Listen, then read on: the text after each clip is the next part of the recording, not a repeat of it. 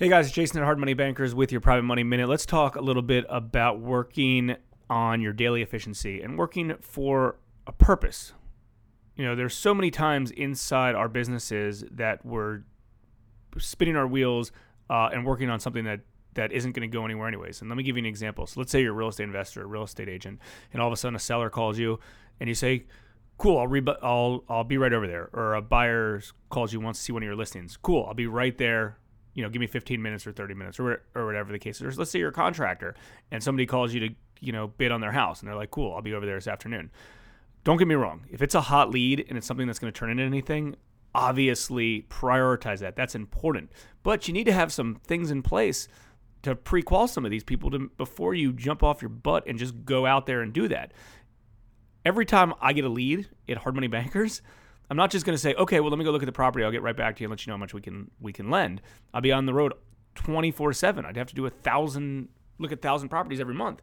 It doesn't work like that. So just, pre-qualify some of these people first and be smart about it, right? So I'm not going to go look at a property and then call somebody back and be like, hey, we can lend you $100,000. And they go, oh, I don't have any money. I can't put into the deal, right? Same with a seller. Hey, as a seller, okay, well, approximately what are you looking to sell your house for? Okay, how much do you owe? Things like that.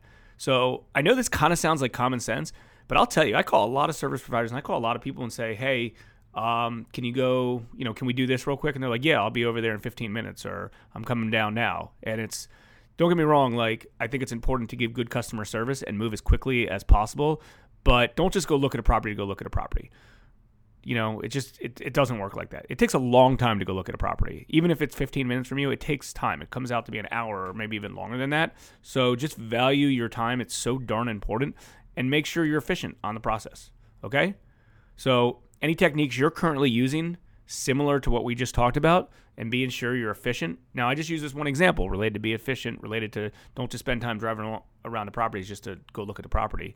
But I really try to make sure that I'm not going out of the way or I'm going to meet with a client or look at a property until I'm pretty sure it's going to be time well spent. I know the value of my time, and you should too. Like, comment, share, subscribe. This is Jason with your Private Money Minute.